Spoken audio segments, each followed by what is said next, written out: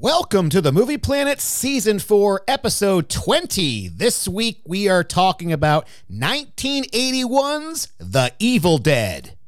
With Joe. I want to get out of here. I want to leave this place right now. Right now, Ashley. Yeah, truly amazing. And Sam.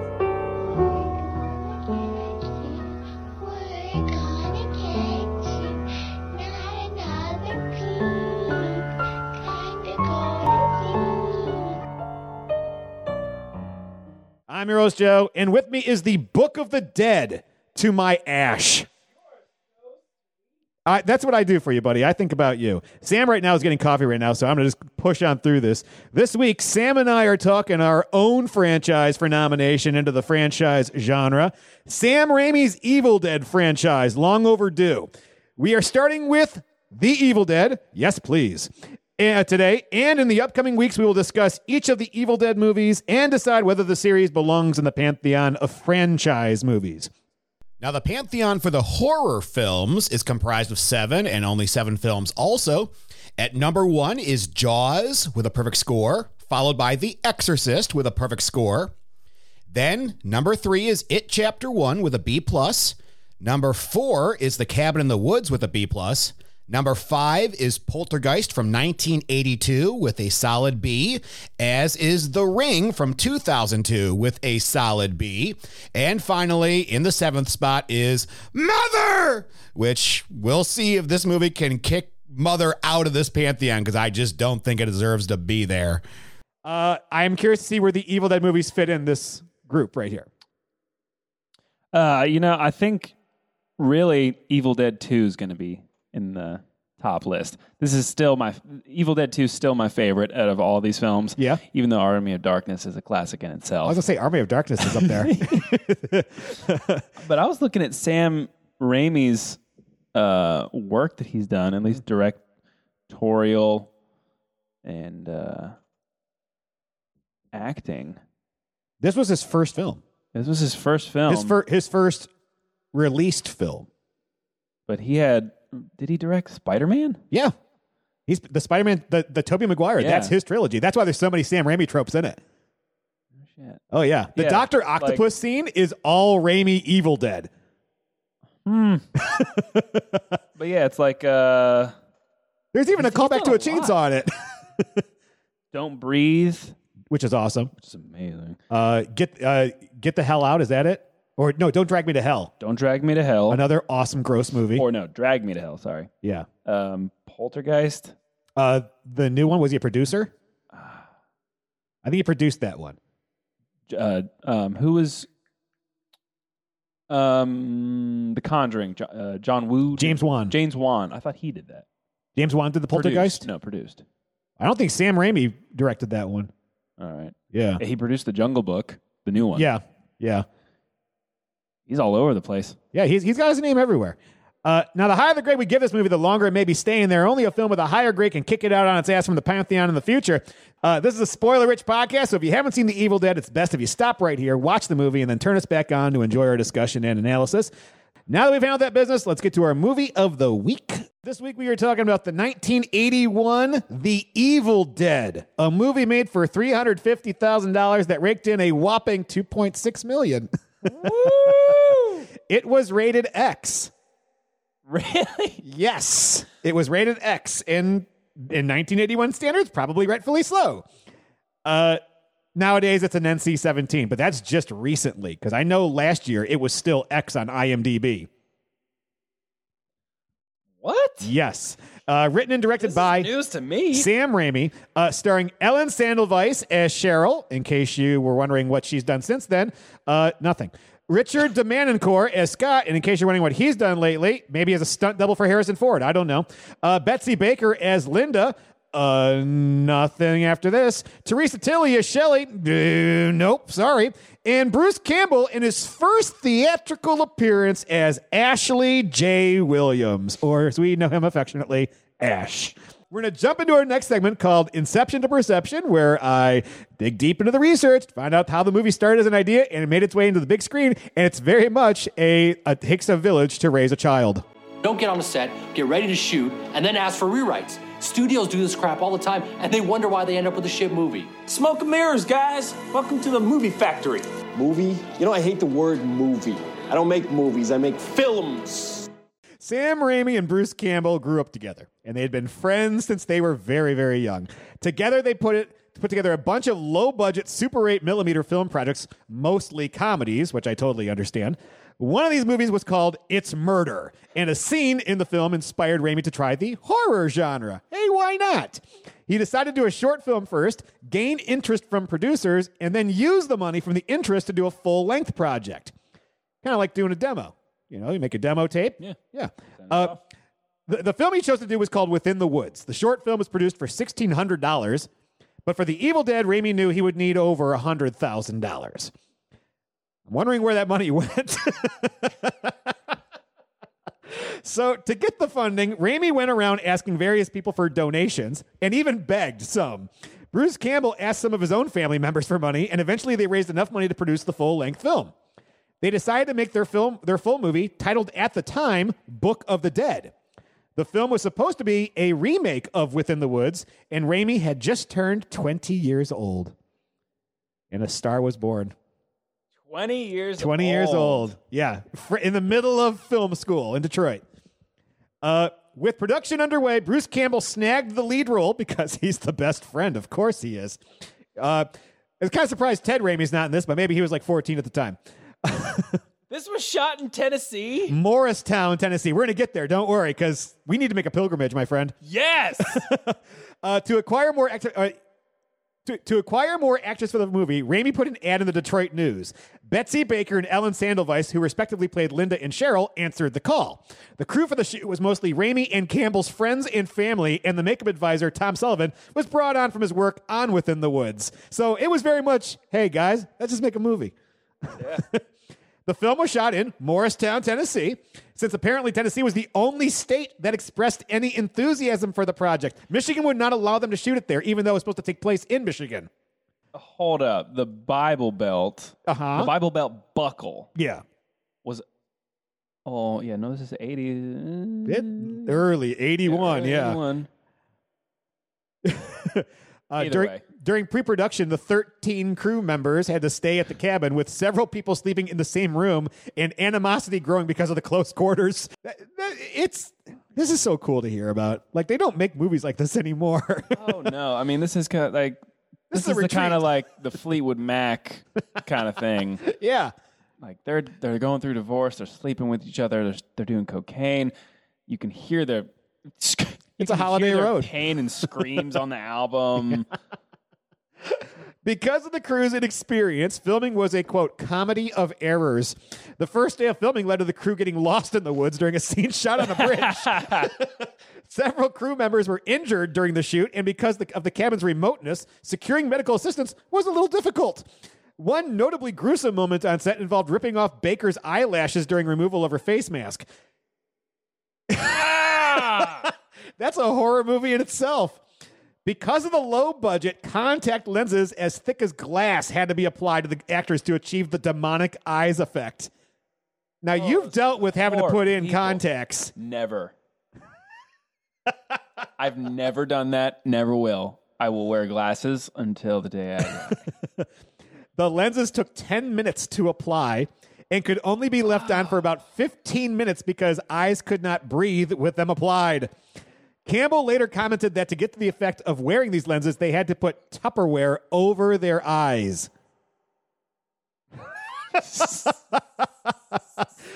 Raimi developed a sense of mise en scène, coming up with ideas for scenes at a fast rate. In other words, they didn't have a script, they just went with it. He had drawn several crude illustrations to help him break down the flow of scenes. The crew was surprised when Raimi began using Dutch angles during shots to build atmosphere during scenes. To accommodate Raimi's style of direction, several elaborate low-budget rigs had to be built since the crew could not afford a camera dolly. One involved the VasaCam, which relied on a mounted camera that was slid down long wooden platforms to create a more fluid sense of motion. And this is the Evil in the Woods shot, which is iconic now. Anytime that anybody sees this in a movie, they just go, that's from Evil Dead. Yeah, it's great. A camera trick used to emulate a steady cam inexpensively was the shaky cam, which involved mounting the camera to a piece of wood and having two camera operators sprint around the swamp. During scenes involving the unseen force in the woods watching the characters, Raimi had to run through the woods with the makeshift rig himself, jumping over logs and stones. This often proved difficult due to the mist in the swamp, which apparently was real. Yeah. The film's final scene was shot with the camera mounted to a bike while it was quickly driven through the cabin to create a seamless long take. I'm wondering if Bruce got out of the way in time. Raimi had been a big fan of the Three Stooges franchise during his youth, and it inspired him to use, quote, fake shemps during production. In any scene that required a background shot of a character, he would use another actor as a substitute to save time if the original actor was preoccupied. During a close-up involving Richard Domanicore's hand opening a curtain, Raimi used his own hand in the scene since it was more convenient. His brother, Ted Raimi, was used as a substitute in many scenes when the original actor was either busy or preoccupied. So Ted did make his way into this movie. Raimi famously enjoyed torturing his actors. I'm sure. This is the second movie where a director has pretty much tortured his actors that we've done. The Exorcist was the first one. Raimi believed that to capture pain and anger in his actors, he had to abuse them a little at times. Oh, my God. Saying, quote, if everyone was in extreme pain and misery, that would translate into a horror. Acting, they said. It'll be great, they said. It'll be fun making a movie, they said. Go to Hollywood. Go to Hollywood. Producer Robert Tappert agreed with Raimi, commenting that he, quote, enjoyed when an actor bleeds. While shooting a scene with Campbell running down a hill, Campbell tripped and injured his leg. Raimi enjoyed poking Campbell's injury with a stick he found in the woods. I want footage of this. Because of the copious amounts of blood in the film, the crew produced gallons of fake blood with Caro syrup. It took Campbell hours to remove the sticky substance from himself. Several actors had inadvertently been stabbed or thrown into objects during production also. No wonder they didn't do a movie ever after this. They're like, this is not the process I want to go through if I'm making movies. No. Over the next few days on the set, the conditions had become so poor that the crew began burning furniture to stay warm. Since only exterior shots needed to be filmed at that point, they burned nearly every piece of furniture left. Where did you find this story? It gets better. Several actors went days without showering, and because of the freezing conditions, several caught colds and other illnesses. Campbell later described the filming process as nearly, quote, 12 weeks of mirthless exercise and agony, though he allowed that he did manage to have fun while on set. Well, of course he did. Doesn't sound like anybody else did. No. On January 23rd, 1980, filming was finished, and almost every crew member left the set to return home, with Campbell staying with Raimi. While looking over the footage that had been shot, Raimi discovered that a few pickups were required to fill in missing shots. 4 days of reshoots were then done to complete the film. The final moment involved Campbell having monster guts splattered on him in the basement. After the extensive filming process, Raimi had a mountain of footage that he had to put together. He chose the Detroit Editing Association, where he met Edna Paul to cut the film. Paul's assistant was Joel Cohen of the Coen brothers. What? Who helped with the film's editing. Paul edited a majority of the film, although Cohen notably edited the shed sequence. Wow. Yes. Cohen had been inspired by Raimi's Within the Woods and liked the idea of producing a prototype film to help build the interest of investors. Joel used the concept to make Blood Simple with his brother Ethan, and he and Raimi became friends following the editing process. This movie goes so far into Hollywood, like just roots. This movie's got roots. This movie, if you just hear the making of, you go, it's an A. Yeah, no, I've already changed my grade. Have you really? I already have. This is amazing. It's amazing in the fact that this is what it took to not go through Hollywood to get this made. Yeah. Because we're not even at the distribution figure. Oh, boy. Yeah. The film's first cut ran at around 117 minutes, which Campbell called an impressive achievement in light of the 65-minute length of the screenplay. It was then edited down to a more marketable 85 minutes. Raimi was inspired by the fact that Brian De Palma was editing his own film Blowout with John Travolta at the same sound facility. One of the most intricate moments during editing, it was a stop-motion sequence where the corpses melted, which took hours to cut properly. It's a long scene, too. Yeah. The film had unique sounds that required extensive recording from the crew. Several sounds were not recorded properly during shooting, which meant the effects had to be redone in the editing rooms. Dead chickens were stabbed to replicate the sounds of mutilated flesh, and Campbell had to scream into a microphone for several hours. Only $2.6 million, everybody. $2.6 million at the box office that year. Much like Within the Woods, The Evil Dead needed to be blown up to 35 millimeters, then the industry standard, to be played at movie theaters. The relatively large budget made this a much simpler process with The Evil Dead than it had been with the short film. The film's release was met with controversy. Raimi made the film as gruesome as possible with neither interest in nor fear of censorship, which led to the film's receiving an X rating and being named a, quote, video nasty. Yeah. Is that dirty enough for you? Yeah, Daddy. Films with this label were quite violent and disturbing, and the rating was often held by pornographic and other X-rated films.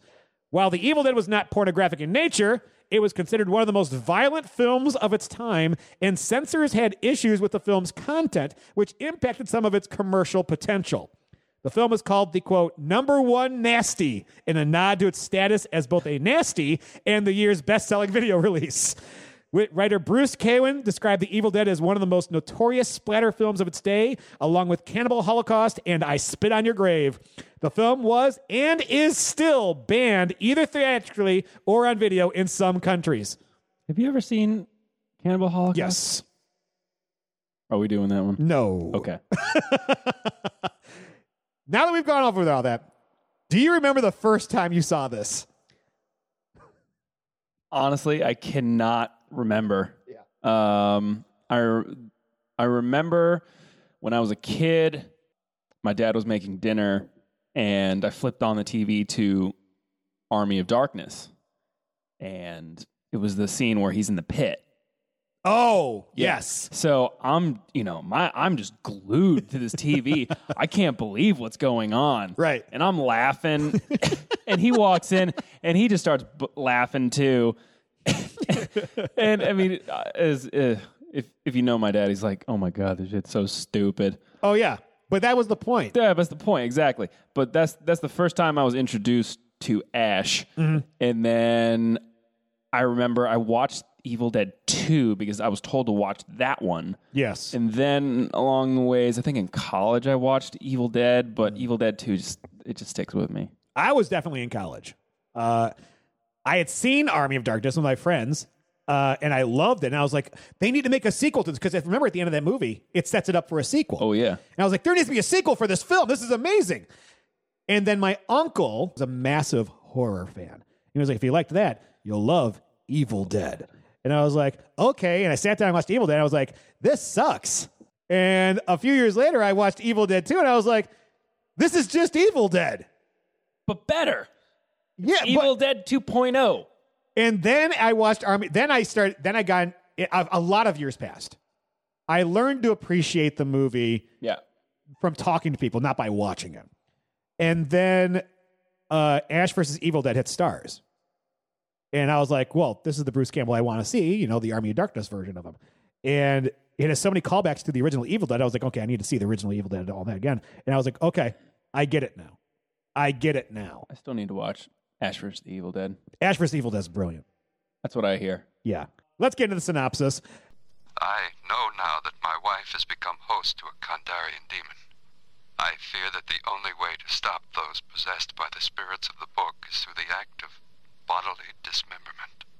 I would leave now to avoid this horror, but for myself, I have seen the dark shadows moving in the woods, and I have no doubt that whatever I have resurrected through this book is sure to come calling for me. Okay, let me think. It's a 7. What suit? Diamonds. No, wait. Hearts. Oh my God, 7 of hearts, you're right. Hey, Ash, I guessed the card right. Yeah, truly amazing, Linda. I don't know, but I think it's really some sort of extra sense or something, like ESP. Okay, try this. Okay, it's a 7. I don't believe it. Of spades. Queen of spades. 4 of hearts. 8 of spades. 2 spades. Jack of diamonds. Jack of clubs. Why have you disturbed our sleep? Awakened us from our ancient slumber. You will die! Like the others before you. One by one we will take you.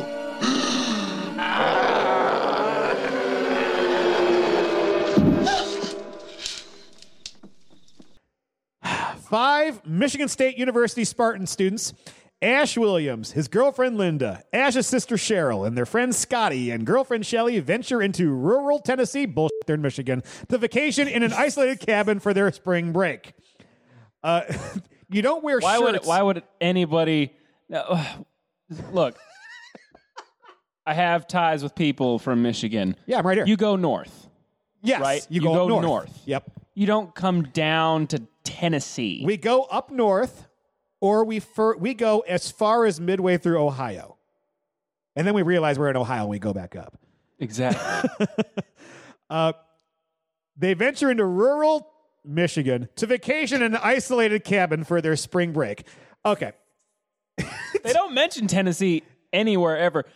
No, they're wearing Michigan State shirts. No, yeah, absolutely. They've got Michigan plates. Yeah. There's no whitewater rafting going on around here.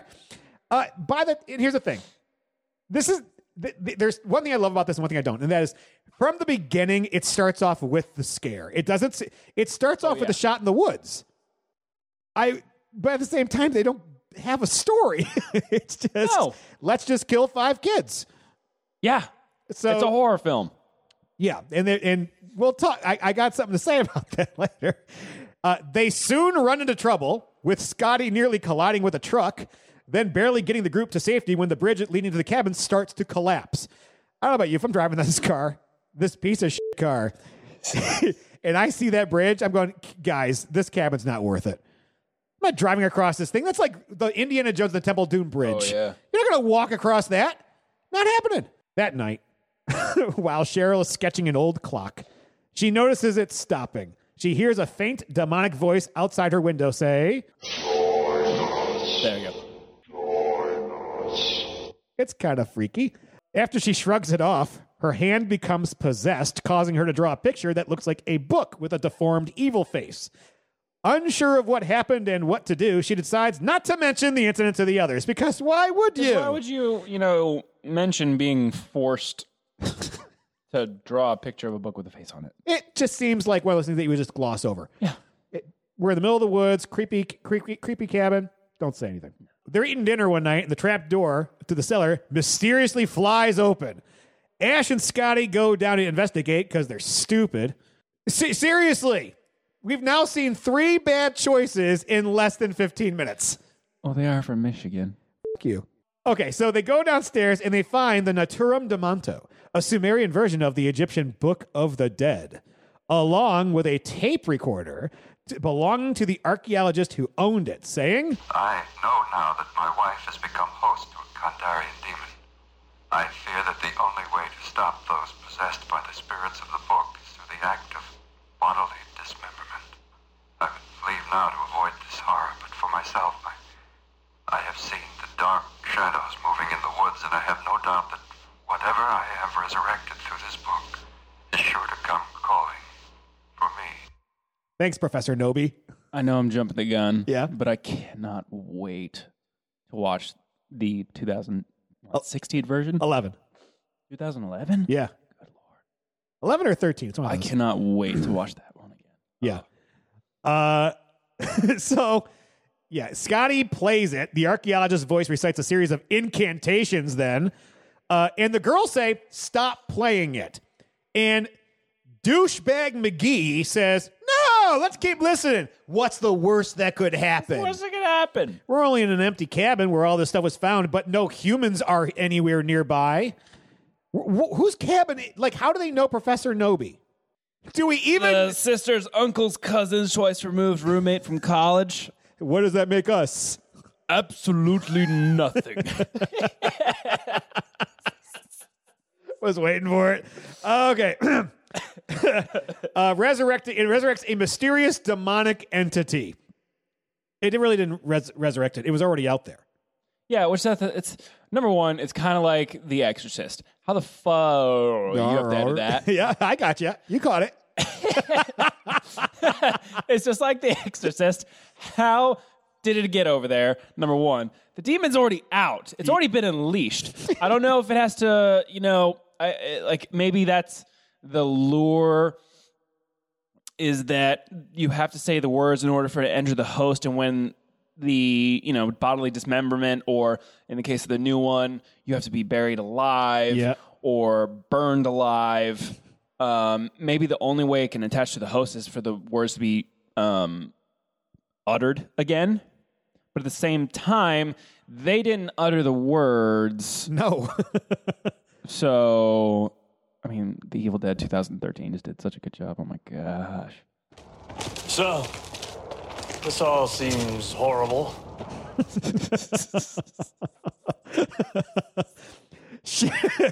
Cheryl becomes increasingly hysterical and locks herself in her room.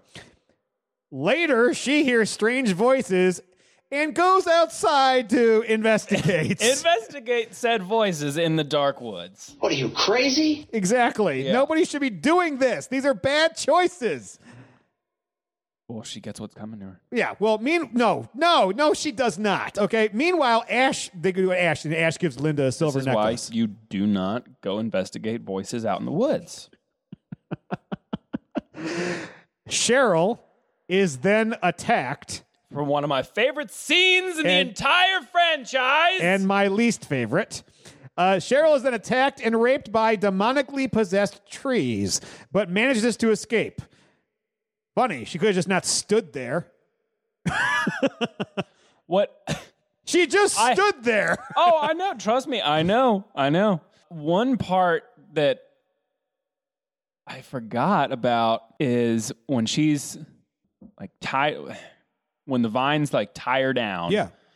And then a giant like tree post. Oh, just slams into her crotch. Slams into her crotch. Yeah. I saw that and I was like, Sam Raimi clearly doesn't know what a vagina is, because it's not in the front. It's not like a hole in the front that just goes straight ahead, because that's where the angle was. I'm like, that kills her. Well, like now that I'm wondering about like Raimi and torturing his cast, like, how hard did he hit her with that thing? I got a feeling that was sped up film. Okay. Yeah, it has to be. It has to be, because it's literally there's even a thud. Yeah, there is. It's literally just. I'm like, I'm a little confused. Well, this is what I didn't like. First of all, you've got the scene. It starts off where she's just standing there, and then the things start to go up her legs. I'm like, why isn't she running? And No, she's not. She has just. Are you talking about the actual when they quote unquote penetration? No, when they first grab her. Okay, when they first grab her, yes. Yeah. Yes. Then she has her legs spread apart. Yep. It slams her in the crotch, and then you hear moans of enjoyment. And I'm like, what are you doing, man? Oh, it's so beyond over the top. Oh, yeah. You know me, I really like over the top. I know you do. She runs back, and she's unable to convince the others of what happened. You would think the splinters in her vag might tell them. What the hell happened to you? Cheryl, what's the matter with you? Did something in the woods do this to you? No, it was the woods themselves. They're alive, Ashley. The trees. They're alive. That sounds like the girl from The Wizard of Oz, Dorothy. Dorothy, yes, it does. I'm not saying these are great actors here, okay? No, all I'm thinking about is Dorothy being raped by the magical trees. Oh, my God. So she's unable to convince them, and Ash says, hey, I'm going to take her into town for the evening. They get to the bridge, and the bridge has been destroyed. Not just destroyed, literally gone, and you couldn't even rebuild this thing. It's the struts are actually lifted up out of the ground and curled inward. So there is no way this thing's being made. Back at the cabin, Ash listens to more of the tape, learning that the only way to kill the entity is to dismember it when it possesses a host. Cheryl succumbs to the entity and attacks the others, stabbing Linda in the ankle with a pencil before Scotty is able to force her into the cellar. Not just stabbing, mind you. Stab and turn? Turn and twist. And you can see the Play-Doh did not enjoy that. Oh, it's so funny. It's such a... here's the thing. If you got more money, you can make a better effect. I get that this is what they could make on $300,000. That being said, it doesn't look good. Oh, no. It looks like a student film. Yeah. Back at the... Okay, so... But at the same time, this is the early 80s. It's the early 80s, but there's a lot of things in this that when you think of like, oh yeah, I sent my child to film school and they made this film, look at it, and you're like, wow, this is it? I really want to... Sam Raimi presenting his first feature film to his parents. Yes. Well, hey mom, hey dad, I made my debut directorial film. Finally, here it is. Yeah. 78 minutes later. Oh, okay. Christ. It's meant to be a metaphor. Shelley becomes possessed as well, forcing Scotty to chop up her body with an axe and bury the remains. Shaken by the experience, he leaves to find a way back to town. He says to Ash, "She's not my problem. That's your girlfriend." Yep. Best line in that entire film. That's the first smart thing. Yeah. That Somebody anybody in did. this group has said or done. Yeah. She's not my problem. That's your girlfriend. Mm-hmm. Leave her ass. And this is also the first time I think that we get to see blood over a camera lens. When he's chopping her, we see the blood over the camera lens, showing the madness of the house. We'll see that shot a few more times, actually, with the film screen and all that. And, which, little metaphor there. Hey, I'm making a bloody film. Ha, ha, ha. When Ash goes to check on Linda, he's horrified to find that she has already begun to turn. Is this the one that starts cackling like a Cupid doll? Yes. Okay, so I should probably play this one. She's still so creepy. Yeah. A badly injured Scotty staggers into the cabin and dies of his wounds, having been attacked by the trees. While Ash tries to figure out what to do, both Linda and Cheryl pretend to be cured, only to quickly revert to their demonic forms. This is where the movie stops being a horror movie to me. Because it was horror until this. And now it turns into camp. It's a gory camp. And I don't know if I like that. Like, Evil Dead 2 embraces it. They go, listen, we're making a horror comedy, okay? This is what it's going to be. But this started off in such a way, I think the goal was to make that one girl, the one that cackled a second ago, seem creepy. But in the end, she just seemed freaking funny. And the one talking to him through the cellar door, "Come on, Ashy. Come on, lover boy." You're like, oh, this isn't scary. If I was in the house, I would not be scared of this. I'd be like, and which is kind of funny because in Evil Dead 2, we get into the big laughing scene. Yep. Where even the deer. The dead moose on the wall. Or the moose, yeah.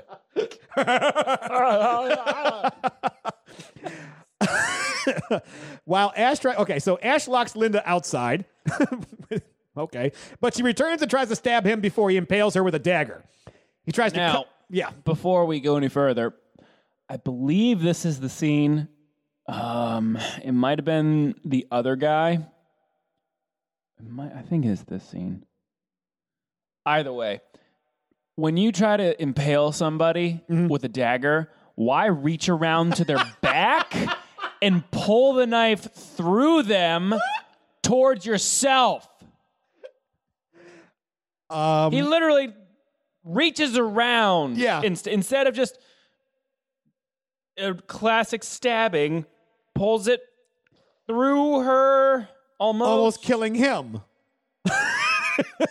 I don't get it, but whatever. These are directorial choices that will get refined later on in the series, I think. Ash, okay, so she locks it. When he reaches for her necklace on the ground, she escapes again, trying to kill him.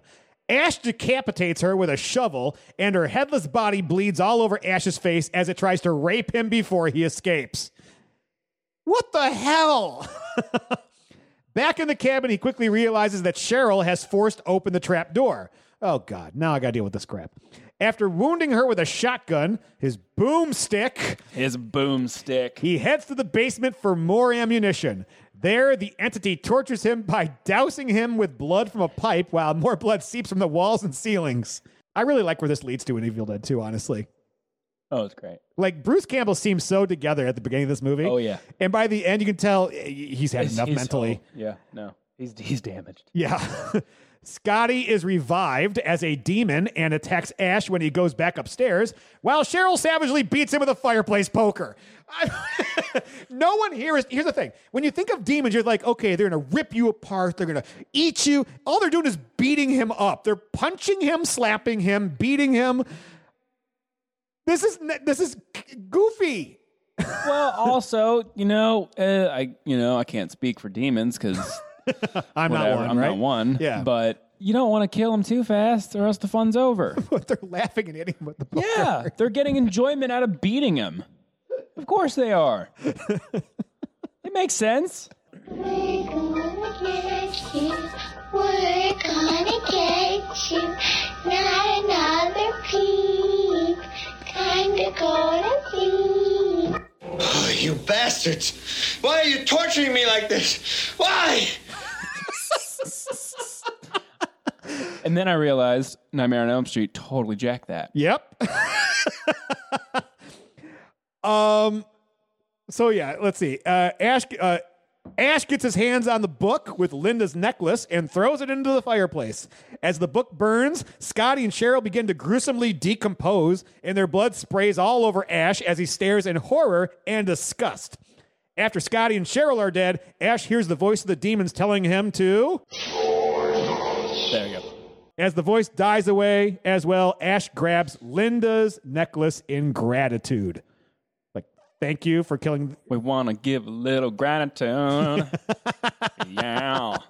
Covered in the blood of his friends and sister, Ash stumbles outside as the sun begins to rise. Before he can get to his car to leave, a surviving entity attacks him from behind. The very last shot of the film is Ash letting out a final scream of terror before the film cuts abruptly to the ending credits and leading to a sequel just 6 short years later.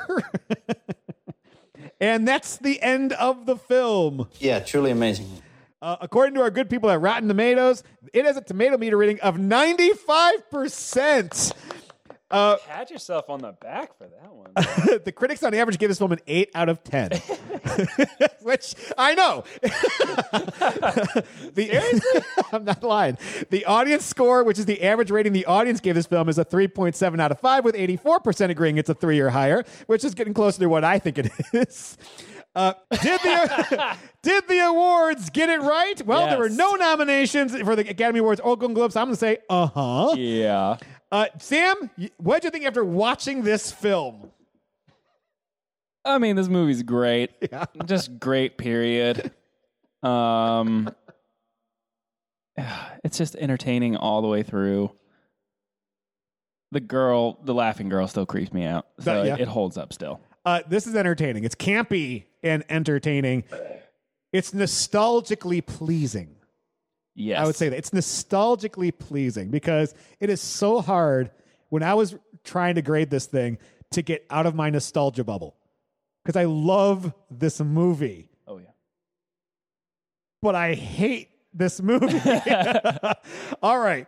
On to our next segment titled Top 3, Bottom 3. This is where we pick our top 3 things we love or scenes that we like in this movie. And then we choose 3 things we dislike about the film and or that we find the weakest. Let's start with the top 3. Sam, what are your top 3 things that you want to highlight in this movie? All right. Number 3 is the Rape by Vines.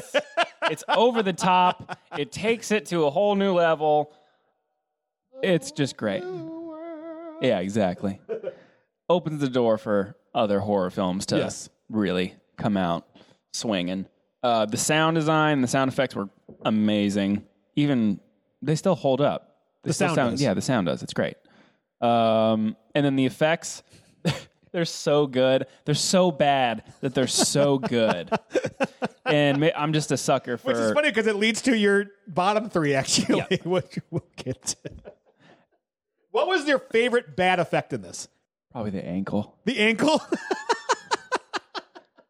Yeah, I just laugh every time. I think mine was when they first lock Cheryl in the trap door and you see a puppet Cheryl popping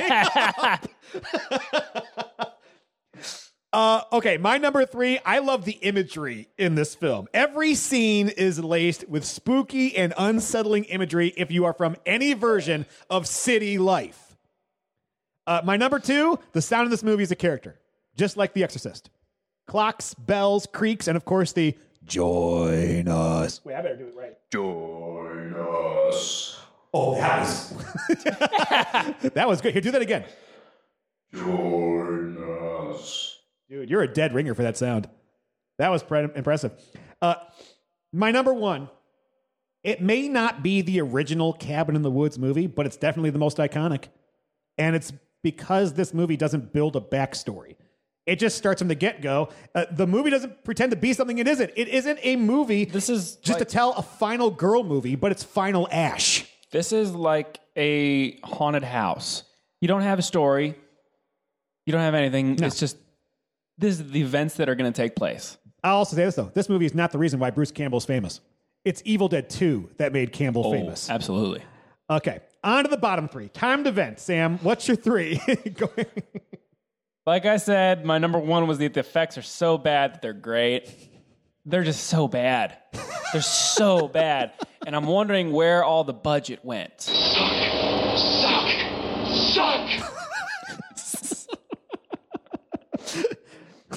Number 2, the acting. It's his first film. He's got friends working for him. He's got family working for him. Got to do whatever he's got to do. I'm wondering where that budget went. Yeah, I don't know. Maybe it all went to Bruce Campbell. Like, I'm going to pay you, buddy. And then at the same time, see, this is like the effects. It's so great. It's so bad. It's so great. It's so unrealistic with their decisions. Mm-hmm. But at the same time, this is a horror. This is like a haunted house. It's just a ride. Okay. It doesn't. It's unrealistic.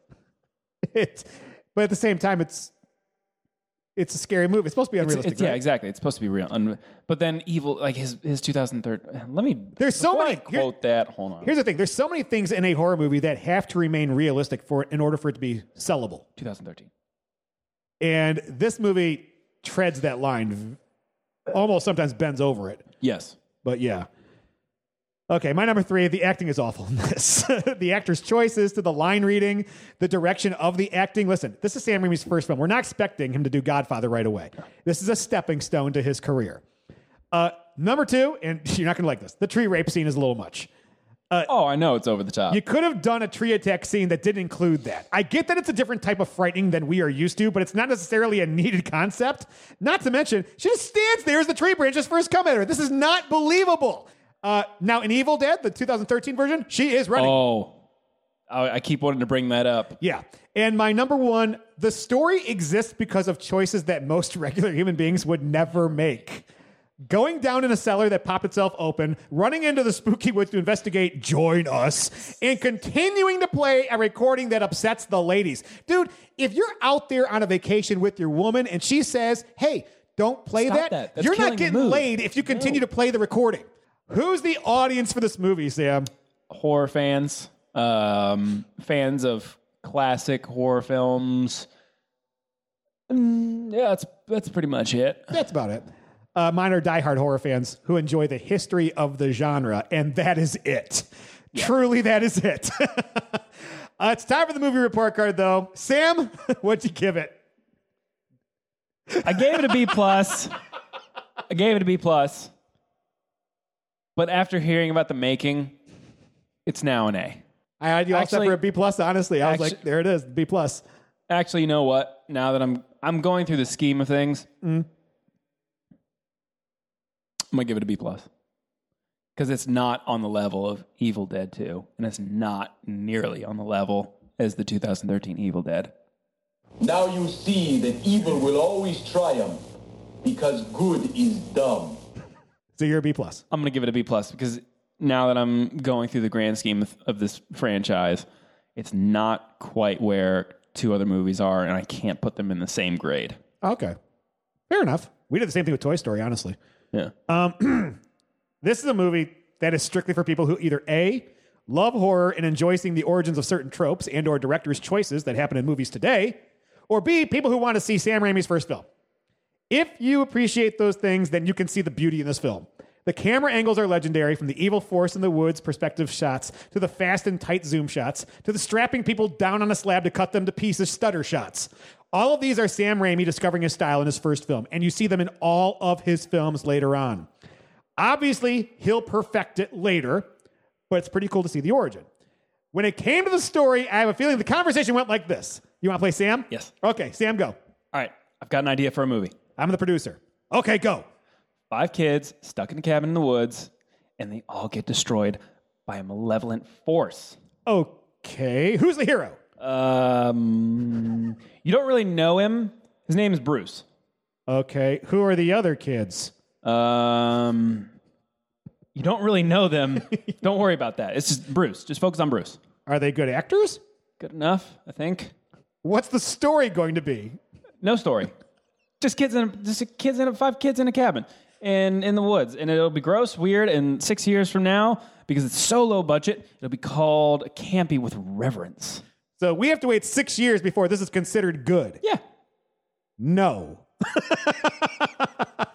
If you're wondering why this movie took so long to get financing, it's because there isn't much there. However, that's also the beauty of it. It doesn't bog you down in getting to know these people. It just starts knocking them off. Watching this movie for the 100th time, I hate the acting, but for some reason, I love the sound and the old effects.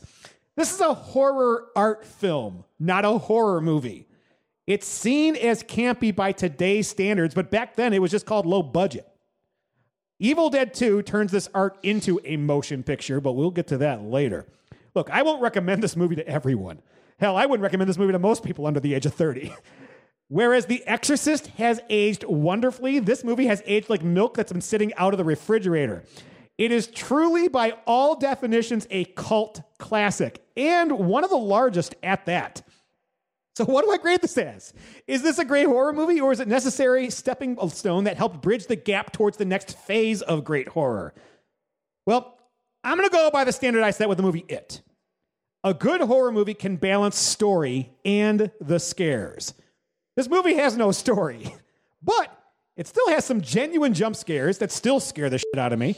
I appreciate what this film is, and as an art film, it might be a B+ or A- for nostalgia or film students. But for the casual viewer, as a movie, I'm giving this a C-. Below average, but barely below average. That being said, when we get to Army of Darkness and Evil Dead 2, we're going to see some higher grades, I think. Oh, yeah. So a C- and a B+, that gives us what, a C+? B-, C+. B-, C+. I'll go B-. That's a fair grade. B-. Very fair grade. I like that.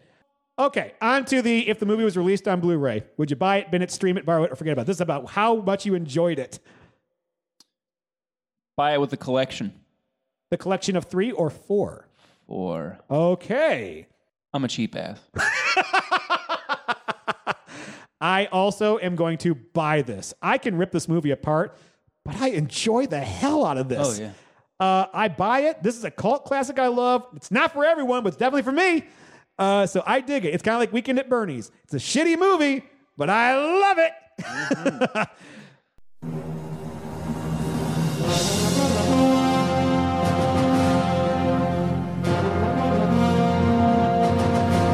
Well, that's all we've got time for today, Movie Planeteers. Next show, we will continue our look at the Evil Dead franchise with Evil Dead 2 Dead by Dawn for the horror pantheon. You can email the Movie Planet using the address movieplanetpodcast@gmail.com. If you enjoyed the show, subscribe on iTunes, Spotify, or Podbean, and give us a 4 or 5-star review. Like us on Facebook, Twitter, and follow our Instagram. The opinions expressed on the Movie Planet podcast are those of the individual hosts. The Movie Planet podcast is not affiliated with, prepared for, approved, or licensed by any entity that created any films discussed or reviewed herein. All movie clips and music included in the podcast are the intellectual property of the respective copyright holders. They're included here for the purpose of review, and no infringement is intended. Thanks for listening, and happy movie watching.